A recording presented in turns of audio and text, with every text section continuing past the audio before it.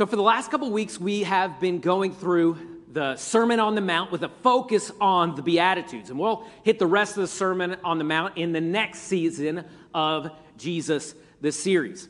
But these Beatitudes are not just a list of things that we need to do. And sometimes that's when we look at the Bible, we kind of think of it that way, that these are things that I need to check off. I need to be this and be that.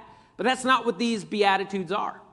It's a description of someone that follows Jesus Christ and how following Jesus Christ gives you a fulfillment and a happiness. The Bible uses the word blessed. That means fortunate and blissful and happy. Blessed are the people that follow Jesus. And you will never regret following Jesus. It will be hard. There will be struggles. There will be sacrifice, but you will never regret it. God has called us to be different than the world, not just to schedule our time different on Sunday morning, but to be different people, to have different values and different priorities, to do the unexpected thing, to forgive when other people get revenge, and to love when other people hate. So far we've learned that blessed are the poor in spirit, those that understand that they are spiritually broke and they bring nothing to the table except for a willingness to admit that they need Jesus. And we saw also that blessed are those that mourn, and we saw how that is mourning over our sin and our condition and realizing that we need Jesus Christ. Blessed are the meek. Meekness doesn't mean wimpy. Meekness means able to control yourself. Meekness is strength and using your strengths and talents for Jesus Christ. And then we saw blessed are those that hunger and thirst after righteousness. So happy and fortunate, this all boils down to this. Happy and fortunate are those that realize they are in desperate need of Jesus. It goes on in verse 7 in Matthew chapter 5, if you want to look there. Verse 7 said, blessed are the merciful. Check this out. It says, blessed are the merciful, for they shall receive mercy. Now, I'm not naturally a merciful person, right? I love justice. That's what I like. And when I'm watching a movie and there's a bad guy, I want to see him get blown away. That's just how it is, you know? I'm like, yeah, get him. Or someone does something wrong or hurts a kid. I'm like, man, just kill him. Throw him in a dungeon somewhere. That's what I like. Justice, except when it comes to me, right? When I'm the one that's standing in the wrong, then I want mercy. And when I stand before God, I don't want to receive what I deserve. I want mercy.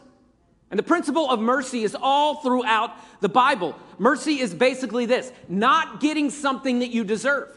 So if you sit in front of a judge one day and he says, you deserve a year in prison, but I'm not going to give that to you. I'm going to give you mercy. That's what it is. It's not getting something that you deserve. And sometimes we need to be people that let things slide. We need to be people that forget and throw out the ideas of paying someone back or revenge. You know, I tell my kids sometimes, an eye for an eye, and the whole world goes blind. And that's what we live right now. I didn't come up with that. Someone else said it, but I don't know who it was. An eye for an eye, and the whole world goes blind, right? If we just constantly try and get each other back, we're all going to end up hurt. Someone has to say, I'm not going to continue this. I'm going to stop. I'm going to show mercy. You will never find joy in revenge. You'll never find joy in paying someone back for what they did or what they deserve. You will only find joy in mercy and forgiveness. You might, I don't know if God's already stirring someone up in your heart of someone that you need to show mercy, and your mind and your flesh may cry out, but they don't deserve mercy. That's the definition of mercy, right? Not getting something that you deserve. If they deserved it, it wouldn't be mercy, it would be justice.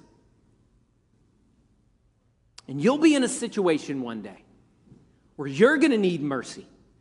But the Bible says, blessed are the merciful, for they will receive mercy. See, mercy is not just meant to be given, to be received, but to be given away. We need to learn to be merciful Christians. We ought to be the people that are the most forgiving, not the most judgmental. The most merciful and graceful, not the most critical. We need to learn to be merciful Christians. And not just because it's what's right, because the Bible says, blessed, blissful, and fortunate and happy are those that are merciful.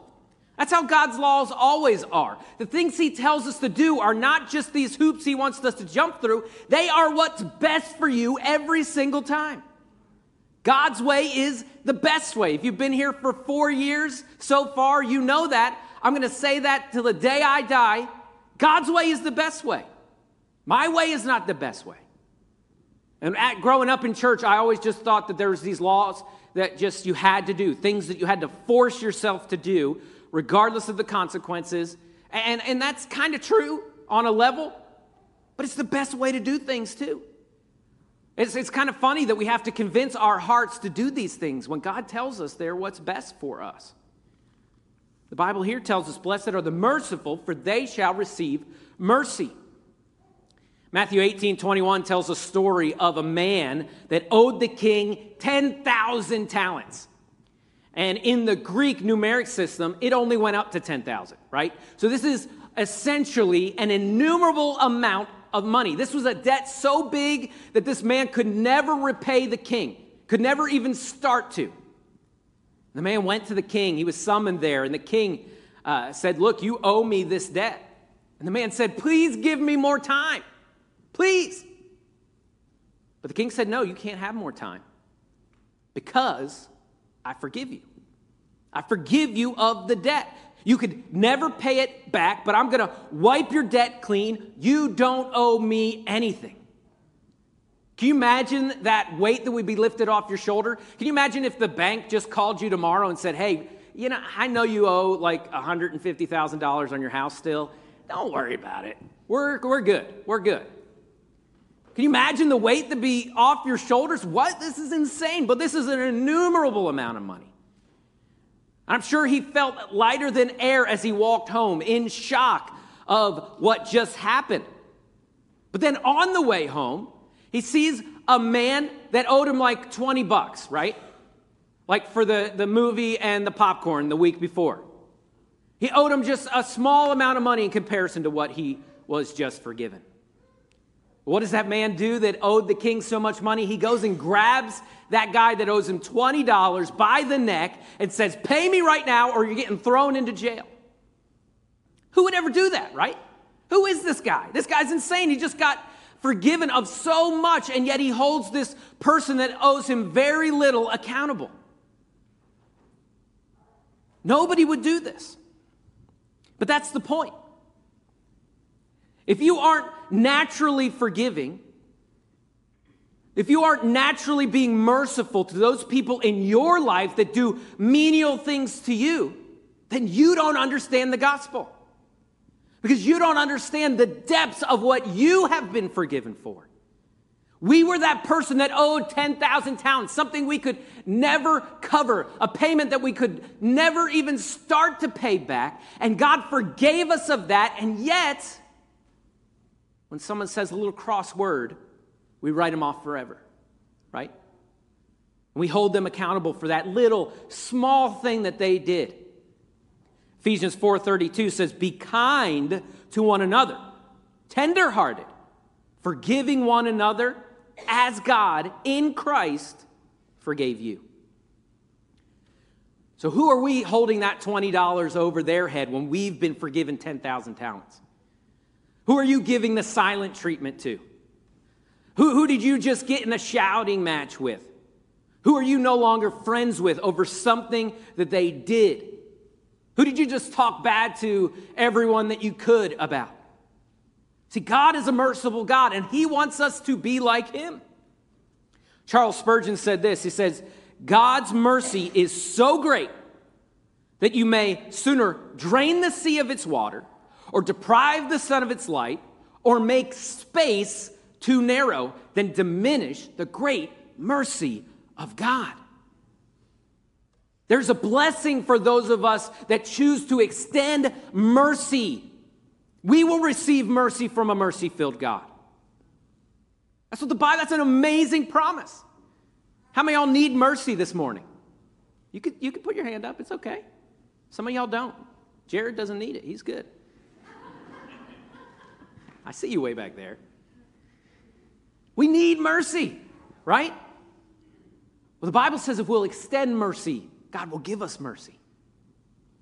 When my kids were young, I taught them the golden rule, as you do, right? But apparently I didn't explain it real well. Because what would happen is Noah would smack Chloe on the hand, right? And she would shout out, "Do unto others," and smack him back. And that's not what the Bible says. That's not the point here, right? So what it says in Matthew 7:12, this later in this same sermon, Jesus says, "Whatever you wish that others would do to you, do also to them." So now, instead of do unto others, now I say treat others like you would be treated. Explain it a little better. But sometimes we do that, right? Do unto others, I'm going to smack you right back. But we need to show mercy and forgiveness over and over again. Why? Because we need mercy. We are desperate for mercy, so we should be mercy showers.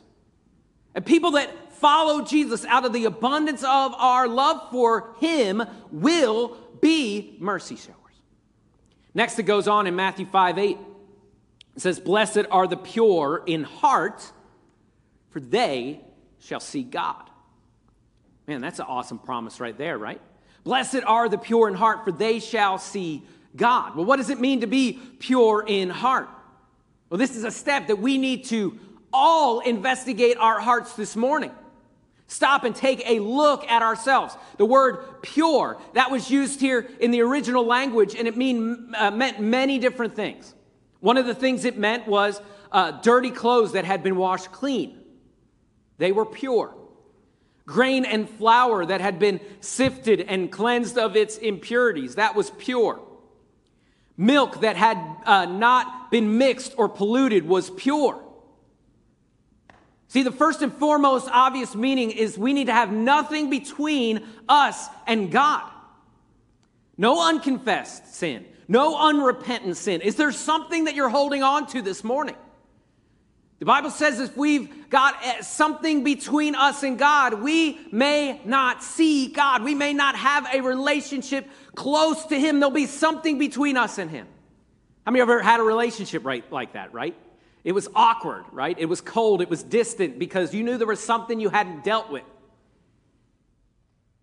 The Bible here says if we're pure in heart, we will see God. See, God doesn't want you to live in guilt and shame. He doesn't want you to run and hide like Adam and Eve. The old hymn said it this way: "Nothing between my soul and the Savior, so that his blessed face may be seen. Nothing preventing the least of his favor. Keep the way clear, let nothing between." And that's what we need to work on, making sure that we have a short account on sin. Some of y'all do that with your credit cards, right? You pay it off every month. Make sure you don't accumulate any interest.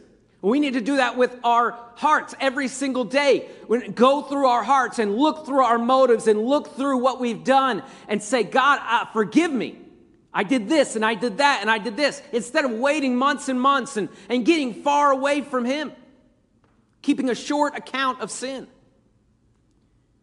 But this also isn't just about putting on a show of righteousness, right? Another meaning that we draw from this is to be pure in our motives and to be pure in our heart. Another way to say this beatitude is blissful and fortunate is the person that is genuine and real and has an authentic heart. The person that's not fake or phony, because they will see God. And does this mean this is a person that never has a bad thought or never says a bad word? No, obviously not. Bad thoughts will still come and bad things will still happen in our lives. But we can come to God today and say, God, here I am with all my scars, with all my pain, with all my bruises and all my sin. I know I'm not perfect, but I want to be honest with you and to be honest with myself. This is where I'm at, God. I need you. I'm not going to put on a mask. I'm not going to put on airs. I'm not going to paint my face and put on a smile. I'm going to come to you just like I am. Because God sees through all that show that we put on. So stop faking it and quit pretending to be a person that you're not, and be honest with God, because God already knows our hidden sins and failures. The way we see God in our life is by being honest with him, not putting on a show. So unclench your hands on that thing that you're hiding from him. Have you ever had a child do that to you, right? What's in your hand? Nothing. Well, show me what's in it. There's not anything in it. Do you have a cookie in your hand? No. And we do that with God, right? No, God, I don't have anything.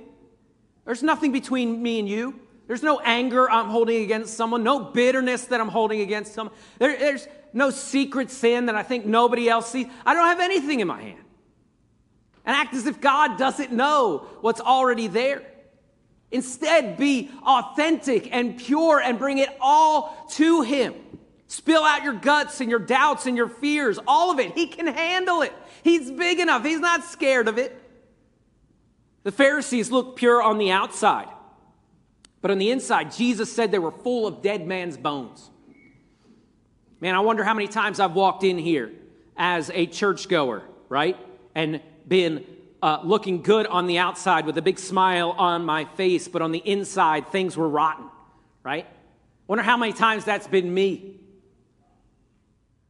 But then take someone like Thomas, right? Thomas gets a bad rap, so much that we call him Doubting Thomas. We throw him under the bus for not believing the resurrection right away. But he was real. Let's look at it, okay? In John 20, verse 24. It says, "Now Thomas was one of the 12, called the twin.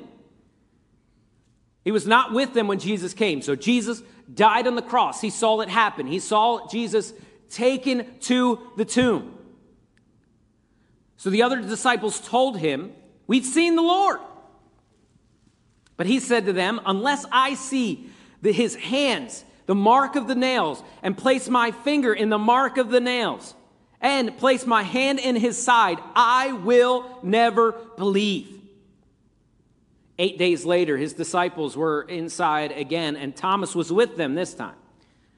And although the doors were locked, Jesus came and stood among them, which that's, a miracle. He came through, and he said, "Peace be with you."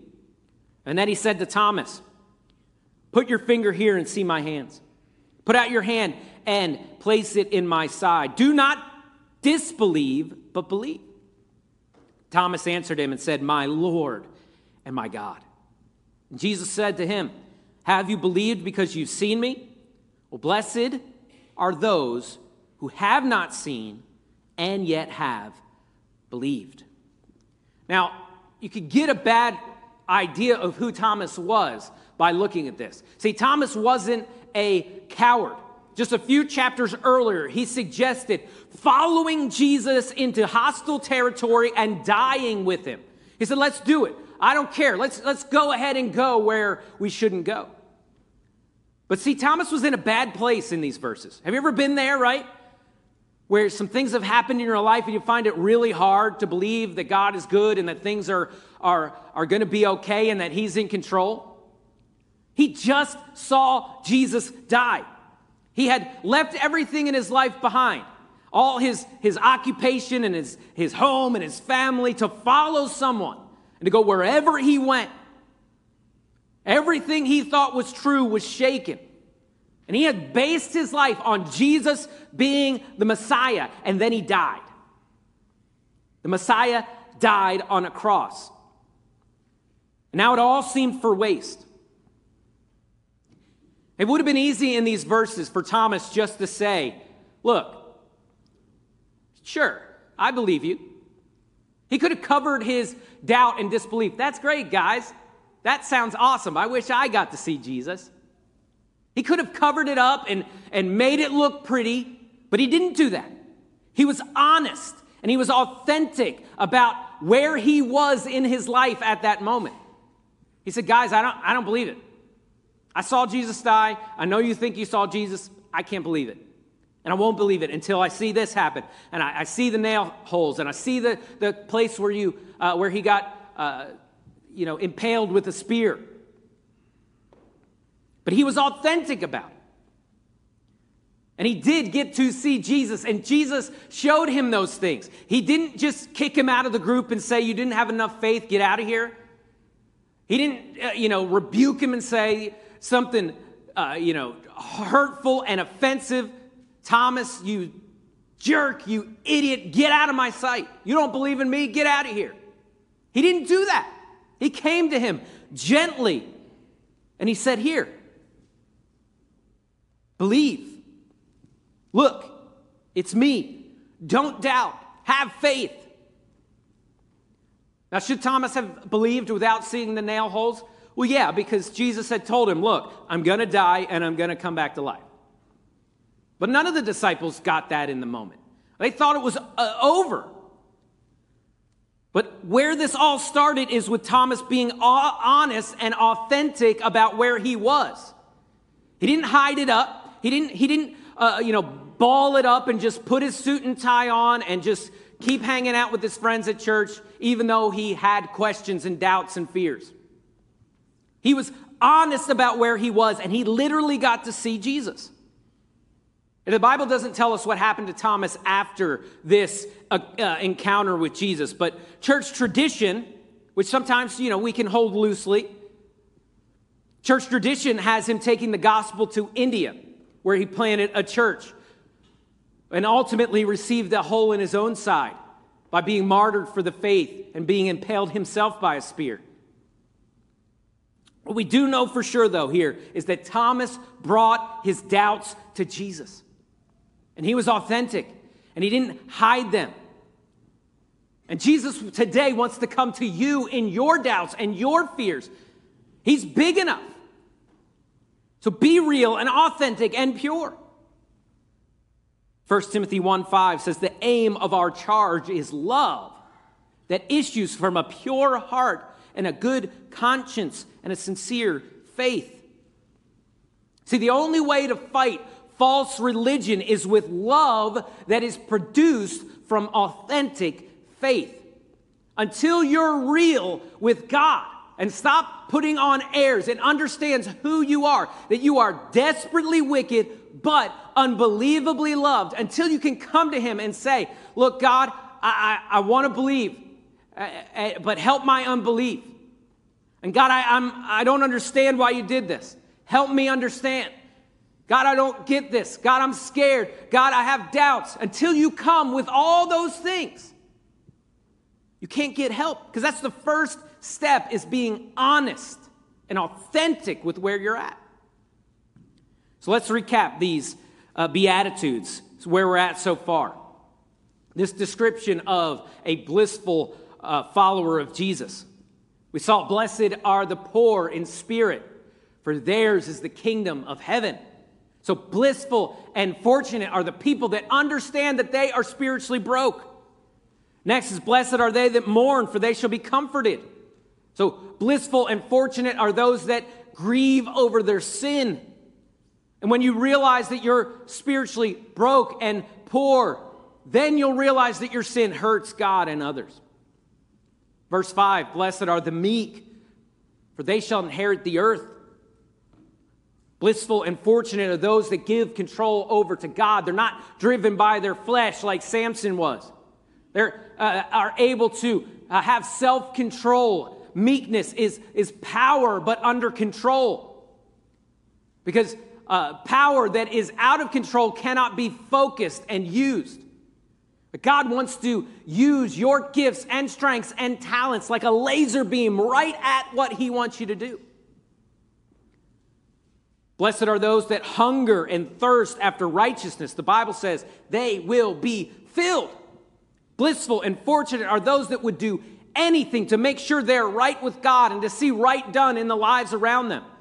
Just like a starving man would do anything for food. Then we saw today, verse 7, blessed are the merciful, for they shall obtain mercy.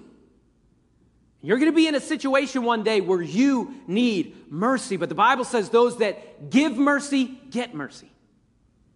Verse 8, blessed are the pure in heart, for they shall see God. Nothing between you and God. No unconfessed or unrepentant sin. Someone that's authentic and real, not putting on a show. Bring your doubts because Jesus wants to come into your doubts and fears. Don't hold anything back. He'll meet you there. And this is what it looks like to follow Jesus. Followers of Jesus will be merciful to others because they understand how much they have been forgiven. The merciful will obtain mercy. And those that are authentic and pure will walk close to God, talking and bringing Him their doubts and fears. Because when you bring them to Him, and then He works in those doubts and fears, your faith will grow more than ever before. But your faith will never grow past your doubts and fears if you don't bring them to Jesus. Thomas said, my Lord and my God. After he said, I don't believe. Why? Because he brought them to the right place. Happy and fortunate are the people that realize that they are in desperate need of Jesus. Let's bow our heads and close our eyes as the worship band comes.